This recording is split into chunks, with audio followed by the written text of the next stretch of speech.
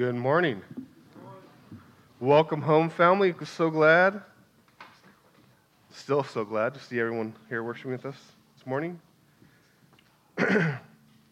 We are continuing our series going through the book of Exodus. We are going to be finishing up Exodus chapter 12 and then moving on to Exodus chapter 13 this morning. So if you want to turn to Exodus chapter 12, verse 33, you can in your Bibles. But when we get there, do not worry, since we will have it on the screen. But before we go and dive into the text, let's go to the Lord in prayer. Dear Heavenly Father, thank you so much for how you've acted through history, how you have directed and guided, how you have saved your people, that we can draw lessons and facts and character qualities of you from the text and know it's still true today and how you relate to us. Lord, I'm amazed at your graciousness to your people. A people so easily prone to forget, but yet you endure for the sake of your love. Lord, we love you. We seek you and pray all those things in Jesus' name. Amen. So what we remember kind of sets the tone for life. It's true. We know this is true. We know this is true for relationships, right? If you remember slights from someone, how they treated you wrongly, it sets the tone on how you interact with them for probably the remainder of your relationship with them. But if you choose to remember their kindness or their goodness or how they were friendly towards you, it sets a different tone or how you react to them. If you're married, you know this is true. For what you remember about your spouse sets the tone for your relationship. Because you really have a choice, right? Because you can remember a negative tone for your relationship. But if you choose to, you could remember the good stuff, how the caringness, the love, all those things. And hopefully those things are greater than the other. But you can choose to remember that, and it sets an entirely different tone for your life, for your relationship. And the same thing is true just in life in general. What we go through, how we remember it, sets the tone for life in general. If we remember the good stuff, if we remember the blessings of God and how He's treated us well, if we choose to focus on those things and remember how He loves us in that way, it sets a good, gracious tone for the rest of our life. We can set and remember those things. It actually makes us more prone to remember the good, the blessings. But if we choose not to, and only remember things that we don't get that we wanted or things that don't work out well, we can be grumpy and we can become sourpusses in this life, just looking around going, man, haven't we missed out? What we choose to remember, the power of remembering is so important because what we choose to remember sets the tone for so much of our life. Charles Spurgeon, who is an old preacher, said this: too many people write their blessings in the sand, but engrave their sorrows in marble. And that their blessings, the ways God has blessed them, the ways life has worked out for them, the ways in which it's been fortunate for them, they choose so easily to forget them when they just focus on those negative things. The power of remembering is that it focuses on the things we want to set the tone for our life. That we get to remember what we should remember. And I think that is what God is doing for the people of Israel when we come to Exodus 12, verses 33 onward. We see Him giving them things to help them remember what they should remember and not remember what they shouldn't remember. So if you have your Bibles, you can turn to Exodus chapter 12. And we'll start picking up in verse 33. So we've been walking through Exodus, so let's catch up to where we are now. We've been talking about how God's people, they were enslaved in Egypt, right? They were under Pharaoh, and he was laying harsh kind of punishments on them. And God raised up to deliver Moses, this child that was, his parents kind of defied the Pharaoh's edict and saved this child that was supposed to be killed. And so Pharaoh's daughter raised him up as as he was saved from the river. You guys remember the story with the little basket and all of that stuff. And then how Moses was raised in Pharaoh's household until the age of about 40, in which he saw an Egyptian killing or beating so he fled Pharaoh. He hid in the wilderness in Midian for 40 more years, where he found his wife. It's a pretty good deal. He found a father-in-law too. That comes with the wife. And so he was a shepherd out in Midian.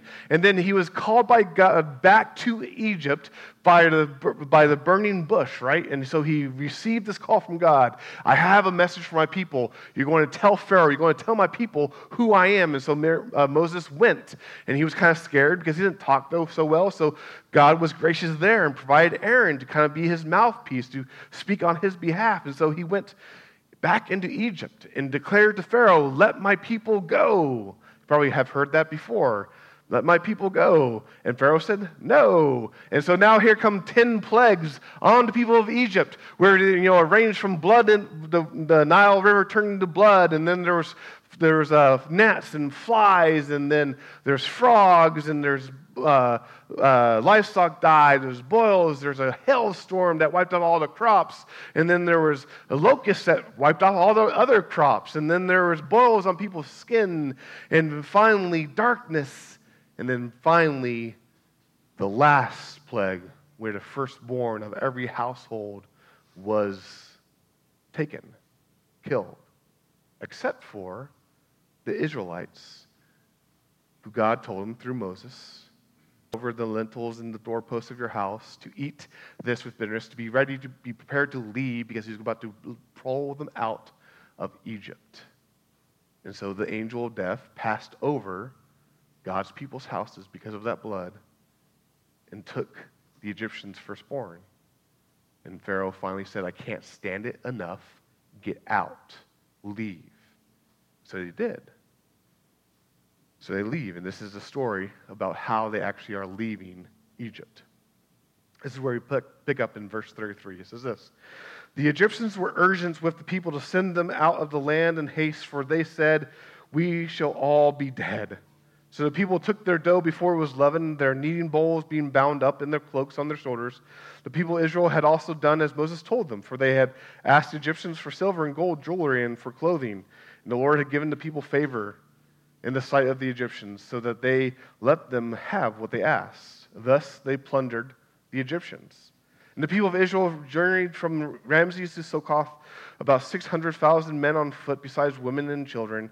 A mixed multitude also went up with them, very much livestock, both flocks and herds.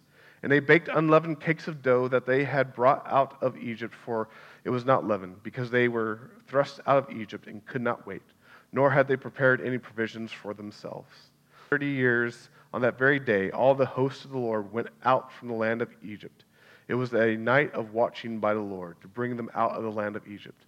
So this same night is a night of watching kept to the Lord by all the people of Israel throughout their generations. And the Lord said to Moses and Aaron, this is the statute of the Passover. No foreigner shall eat of it, but every slave that is bought for money may eat of it after you have circumcised him. No foreigner or hired worker may eat of it. It shall be eaten in one house. You shall not take any of the flesh outside the house, and shall not break any of its bones. All the congregation of Israel shall keep it. If a stranger shall sojourn with you and would keep the Passover to the Lord, let all his males be circumcised. Then he may come near and keep it. And he shall be a native of the land, but no uncircumcised person shall eat of it. There should be one law for the native and for the stranger who sojourns among you. All the people of Israel did just as the Lord commanded Moses and Aaron. And on that very day, the Lord brought the people of Israel out of the land of Egypt by their hosts. And the Lord said to Moses, consecrate to me all the firstborn. Whatever is the first to open the womb among the people of Israel, both man and beast, is mine.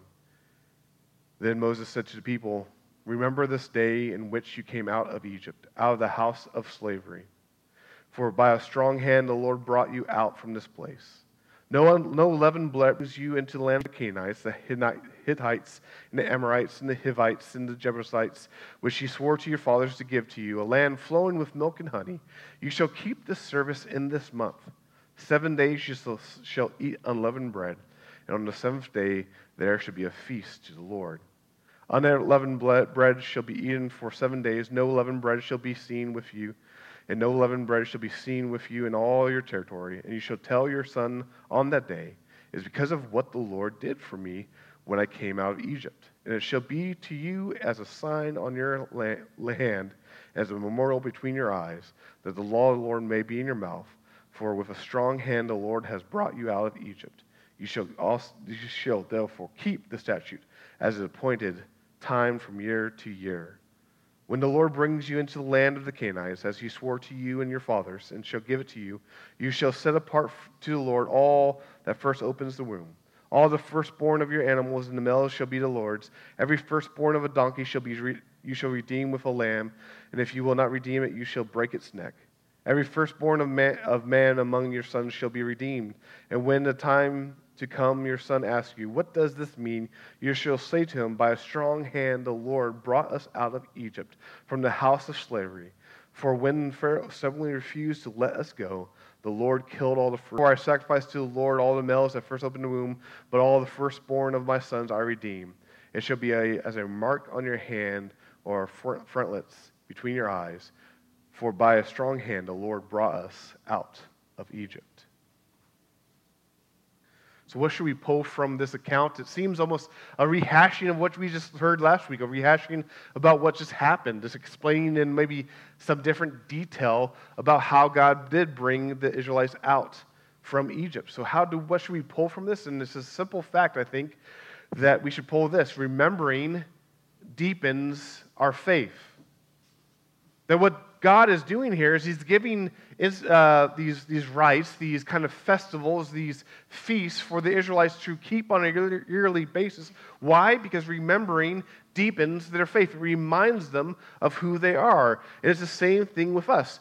Remembering deepens our faith. When we remember who God is, when we remember how he loves us, when we remember how he has saved us, our faith is deepened, because remembering directs us again towards him. It lifts our eyes past our circumstances, that no matter what's going on in our life right now, when we remember who God is and his truthfulness and his love, when we remember that, it deepens our faith and we can walk through anything that life brings our way. So often people kind of accuse or criticize or call Christians saying that we just have a blind faith, that we just blindly have a faith in a God. And we're like, no, there's nothing blind about my faith, for I remember who my God is. And I remember what he's done in my life. And because I remember what he's done in my life, I can go through life, whatever comes my way, knowing who he is and walking on that faith. Because remembering deepens our faith, because it calls us to remember and focus on how God has saved us and has blessed us time and time again. Remembering deepens our faith. And this is all based on one key principle, that God keeps his promises. Because again and again, we see this through the whole Bible, is that God keeps his promises, and because he keeps his promises, we can now remember how he keeps his promises. We can now remember how he works in our life, and we remember and see the kind of God that we have. A truthful God, a faithful God, a steadfast God, a God who says and then does. This is the kind of God we have, the God who keeps his promises. Here again and again about God keeping his promises, about what he says is true. What he's going to do, he's going to do it. Maybe not how we expect he's going to do it, but he's going to do it. He's going to fulfill his promises. One of the clearest examples of this stated for us is in Numbers 23:19, where actually a prophet, Bel, not Bel, why am I blanking on his name now? He has a donkey that talks to him. Balaam, there we go. Balaam, who is not a follower of God, he is not of the people, but when he's paid money to kind of preach and prophesy against the people of Israel, what does he see? What does he say? In there is this great verse in 23:19. He says, God is not a son of man, or not a man that he should lie, nor a son of man that he should change his mind. Does he speak and not act? Does he promise and not fulfill? And the answer is no. that this God that he is speaking on behalf is a God who keeps his promises. That when he says he's going to do something, he does it. When he promises, he fulfills that promise. This is the God that we worship. This is a God that gives a foundation for our whole life. And that's why we can now remember how he has spoken, and we remember his promises, and we remember what he's done, and that deepens our faith. Because what's taking place in Exodus 12 and 13 was what God said would take place way back in Exodus chapter 3. In Exodus chapter 3, verses 20 through 22, you see God speaking to Moses out of the burning bush, and he says exactly what is going to happen. What is he going to do? And he says this to Moses. He says, I will stretch out my hand and strike Egypt with all the wonders that I will do in it. After that, he will let you go, and I'll give this people favor in the sight of the Egyptians. And when you go, you shall not go empty, but each woman shall ask of her neighbor, and each woman who lives in her house for silver and gold, jewelry, and for clothing. You shall put them on your sons and on your daughters, so that you shall plunder the Egyptians. Isn't that what we just read? That finally Pharaoh says, hey, I can't stand these plagues enough. Get out of my country. And all the Israelites say, hey, how about you give us your gold, jewelry, and your silver, and some clothing? Sounds absurd, right? But God said it was happening, and exactly how it would happen way back when he was calling Moses out of the wilderness. And so the people of God did what God said was going to happen, and they asked for this, and so they plundered the Egyptians as they were being led out.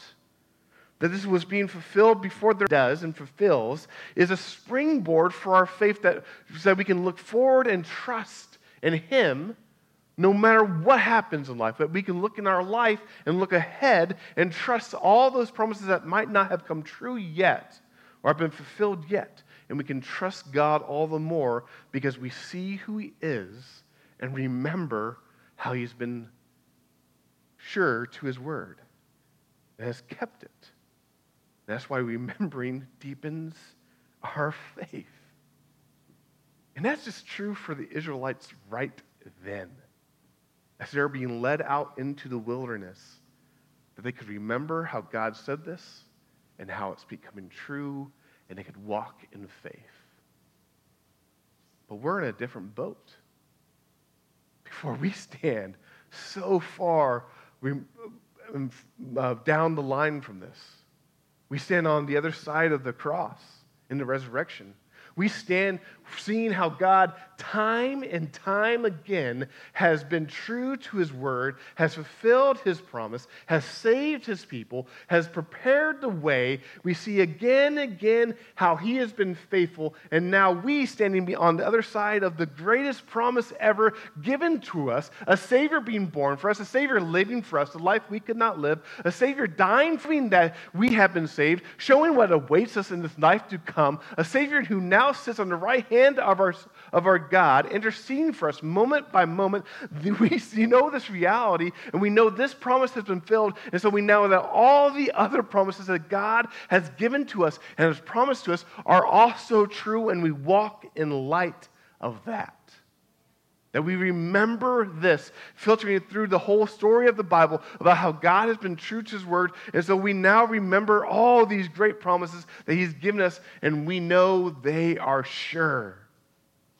We know that salvation is sure. For it was achieved on the cross. It was achieved as Christ was resurrected. It was achieved for us. And we know it's sure. We know the promises that are in the word that he who began a good work in us will bring it to completion when he appears. We know that is sure because we remember how he's been sure in the past. And we walk in light of it. We know the promises of sanctification, that he actually was working in our lives and bringing us closer and closer to him, conforming us to the image of his son. We know that promise is sure. Some of us, it's taking a little longer. And me, it's taking a little longer than it probably should. But we know that promise is sure that he's at work. We know the fact of adoption, that we are his children, sons and daughters of the Most High, because we are in Christ. We know that promise is sure. Why? Because we can look back and we see all the other promises that He has kept, He has fulfilled. Again, think of any of the great promises we have in the Word, and we know they are true for us. We know they're true for us because, as Paul says in 2 Corinthians 1:20, for all the promises of God find their yes in Him. That is why it's through Him that we can utter our amen to God for His glory. That all the promises of God are yes in Christ. That means when we are in Christ, all these promises that came before, all these promises about how God loves us, all these promises about how God is working for our good, all these promises about God has a plan for us, all these promises are true in Christ, and we can hold fast to them and be secured in our faith in them and walk in faith because we can look back and see how sure He has been, how true He has been to His word. That remembering deepens our faith. So I'll challenge you, whenever you find yourself in doubt about this life, or it might be whenever you find yourself maybe taking your eyes off the Savior for a bit to look around at other things, and it puts you in a precarious spot. If you are ever in that situation, just remember.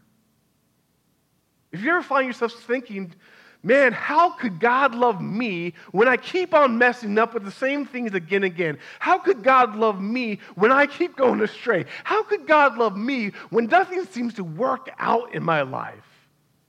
Just remember how He has loved you already. That He has loved you through His Son to the end. And He's going to love you to the very end with Him forever. If you ever find yourself struggling, wondering why maybe life is not working out and bad things keep on happening and you're going through sorrow and grief and things just don't seem to be getting ahead, where pain just seems to be a constant companion, lift your eyes and remember how He has loved you before and how He has worked through times like this before, and have that faith and trust in who He is to look ahead and know who our God is. Because remembering deepens our faith. And this is why God gives ways in which the people of God could remember. Because He knows that we are too easily prone to forget. I think I'm confident in saying that humanity is prone to forget. We've all been there. Maybe you've been at the grocery store and you said, wow, I came in for one item and I know these 5 are not it. We're prone to forget. We're prone to forget. We might be driving somewhere else and we look up and you're like, I'm not going where I'm supposed to go. I'm going to work and I was supposed to go over to some other place. We're just prone to forget. And so God is gracious with us. God is so gracious with us that He actually gives us ways in which we are to remember. And that is what He is doing with the Israelites here. That He wants us to remember, and so He gives us ways of remembering. Because there's blessing in remembering. As I already said, it sets the tone for your life. When we remember, we can focus on what God has done in our life, and we can maybe look above the circumstances we're in right now. But just remembering actually increases gratitude, because when we remember who God is and how He loves us and the promises He's fulfilled, it actually increases our gratitude towards this God. It increases our gratitude and our thanks for Him. And increase for Him, it helps us fight different things that might be creeping up in our life that might keep us distracted. It helps us fight envy or fight being disappointed about things. It helps us fight against distractions that might lead us away from our great God. And so He gives us ways to remember who He is. And so He gave the Passover, the celebration of the Passover, for the Israelite people to remember who He is. In that chapter 12, verse 42, He gives them this kind of command to do this in remembrance for Him. As he says, it was a night of watching by the Lord to bring you out of the land of Egypt. So this same night is a night of watching kept to the Lord by all the people of Israel throughout their generations. That they were supposed to keep this celebration, this Passover. They're supposed to do the same thing. That they're every year at the same time, they were supposed to take the lamb. They're supposed to sacrifice to the Lord, spread the blood, and eat it all together in one household. And they're doing this. Why? Because that was a night where the Lord kept watch over them. And so now they remember it. Why? To keep watch to the Lord for generations to come. They were to focus on who God is. They're to remember. It's a ceremony of remembrance of God's deliverance, of how He saved them. To remind them again and again that God is a God of saving. Wherever they end up, they can remember this and remember their God and have faith in who they were. It gave a frame for them. It gave a framework that they had this national identity now around this. That only people who believed in God, only people who were circumcised, who are of Israel, were supposed to practice this ceremony of the Passover. It framed them as a people who God has saved. It gave an understanding of who they were and who God was. They understand that God was a God who loves, who saves them, is that they could remember this. It's interesting, when you read the history of God's people, when they stopped remembering was when they got into trouble. That when they stopped remembering who God was, they went so crazy. When they stopped doing the Passover was a key moment when all of a sudden you see kings arise who did not know God and did whatever was right in their eyes. But when you read the accounts, you see these two kings, Josiah and then Hezekiah after him, who actually find the book of the law again. And they go, wait a minute, we're supposed to be doing this? We're supposed to be having a Passover? Let's do it. Get the lambs. We're doing it. Why? So we can remember and put our eyes back on Him, that God was gracious enough to give them this story of remembrance, this act of remembrance, so that they could keep their eyes focused on who God is. He also gave them this feast of unleavened bread that we see in chapter 13, this idea that they were do this always. For 7 days, they would eat unleavened bread. Why? So that it reminds them, it calls back to the story about how they had to flee from Egypt, and they had no time to leaven the bread. They just took their dough, threw it in the pots, put it over their shoulder, and headed out. But don't forget to ask your neighbor for your golden jewelry, because she's going to give it to you. And then you head on out, right? And so it calls to mind this. And for 7 days, they did this. Why? So they could remember God's provision. That even when they seemingly fled with nothing, they plundered the Egyptians and they had food to eat, which points into when they're out in the desert and God provides them further. But it recalls to their mind how God provided for them. Not just salvation from the Egyptians, but He provided for their needs. And they were to do that yearly. Why? Because we're prone to forget, and so we should remind ourselves again and again, God provides for us. Again and again, we remember that. It's the same thing with the consecration of the firstborn. Why did they come and ask, it says. You remind them and tell them the story how God saved us out of Egypt. All these things were to help the people as a people remember.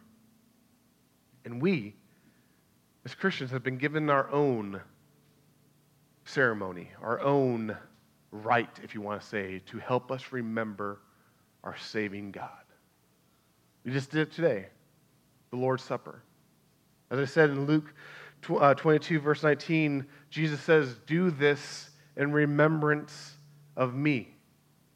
That we gather together as a people of God, united by our faith, coming to the table, doing this in remembrance of Him. Why? So that we can remind ourselves of our great God and His love. Because as we go out through our day, as we go out through our week, when we face trials of all these kinds that can come our ways, we can somehow lose sight of His love. But when we come back together and we center ourselves around the Word and we remember the story of His redemption and how He's given us, and particularly as we do the living drama of the Lord's Supper, where we take the bread and we take the cup and we remember how He said, do this in remembrance of Him, and we remember what this points to, about how He gave His body on the cross for us, how He shed His blood for us so that sin would be no more in our lives.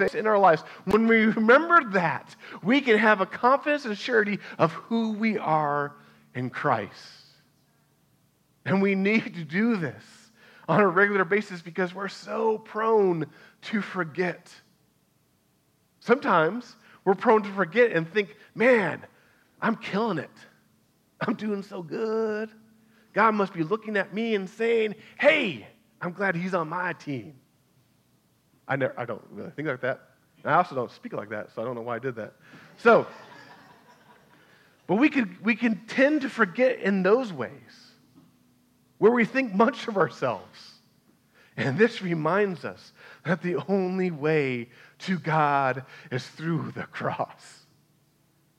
That it's not us and our good works and what we bring to the table, but it's Christ who saved us. And if you're more like me, you tend to be on the other side, more morose and more aware of our own sin, and we forget God's love, and we go through life and we're like, man, I know I'm a sinner, and a great one at that. How could God love me? And when we come back to the table, we're reminded again that when we wanted nothing to do with God, He sent Jesus to save us. That He's already given us a Son, so how will He not also, along with Him, graciously give us all things that we need? We remember that, and our strength, our faith is deepened. It's strengthened. Remembering deepens our faith. So how do we go on from here? How do we take this and apply it to our life? It's very simple, is that when we walk through life, we need to always keep one eye on the past while one eye is on the future. That we look back about how God has worked, how God has loved, how God has moved, how God has fulfilled, how God has completed. We look back to those things so that we can look towards the future and know He's got that as well. That when we walk through life with faith, we knew this, knowing that He has the one who has saved us. He has done it, and we walk with confidence in how He's working now. We can walk through faith with hindsight being 20/20, seeing all the ways in which God has moved, knowing that that is true then, is also true now in the present, whatever we're going through, and it's going to be true in the future, which we don't know what will be. But we do know one thing, that is we do know our God, who is the same yesterday. So remembering deepens our faith. So remember. Let us remember again who our God is. Let us remember the greatness in which He loves us. Let us remember the great salvation He provides for us through His Son. And let us remember and focus on the blessings He pours out on us again and again. Let us pray. Dear Father, thank You so much for Your word, that we can read it, we can understand it and grasp it, that we can know who You are and respond to it. And Lord, I just pray for everyone here, everyone who's listening to this, that we can be a people who remember, that we can be a people who are confident in how You've moved in the past, so that we can be confident in how we should live in the future and live in the present. Lord, we love You, and we seek You, and we ask that You continue to work in our lives, continue to bring to mind the ways in which You've blessed us, continue to remind us in the ways in which You've moved in us, in our life stories, in our situations, and where we're going through. Amen. Amen. If y'all would like to, feel free to stand again this time as we worship a God who keeps His promises to us. Let's remember what he does for us, that he's mighty, that he's glorious, and that he is faithful.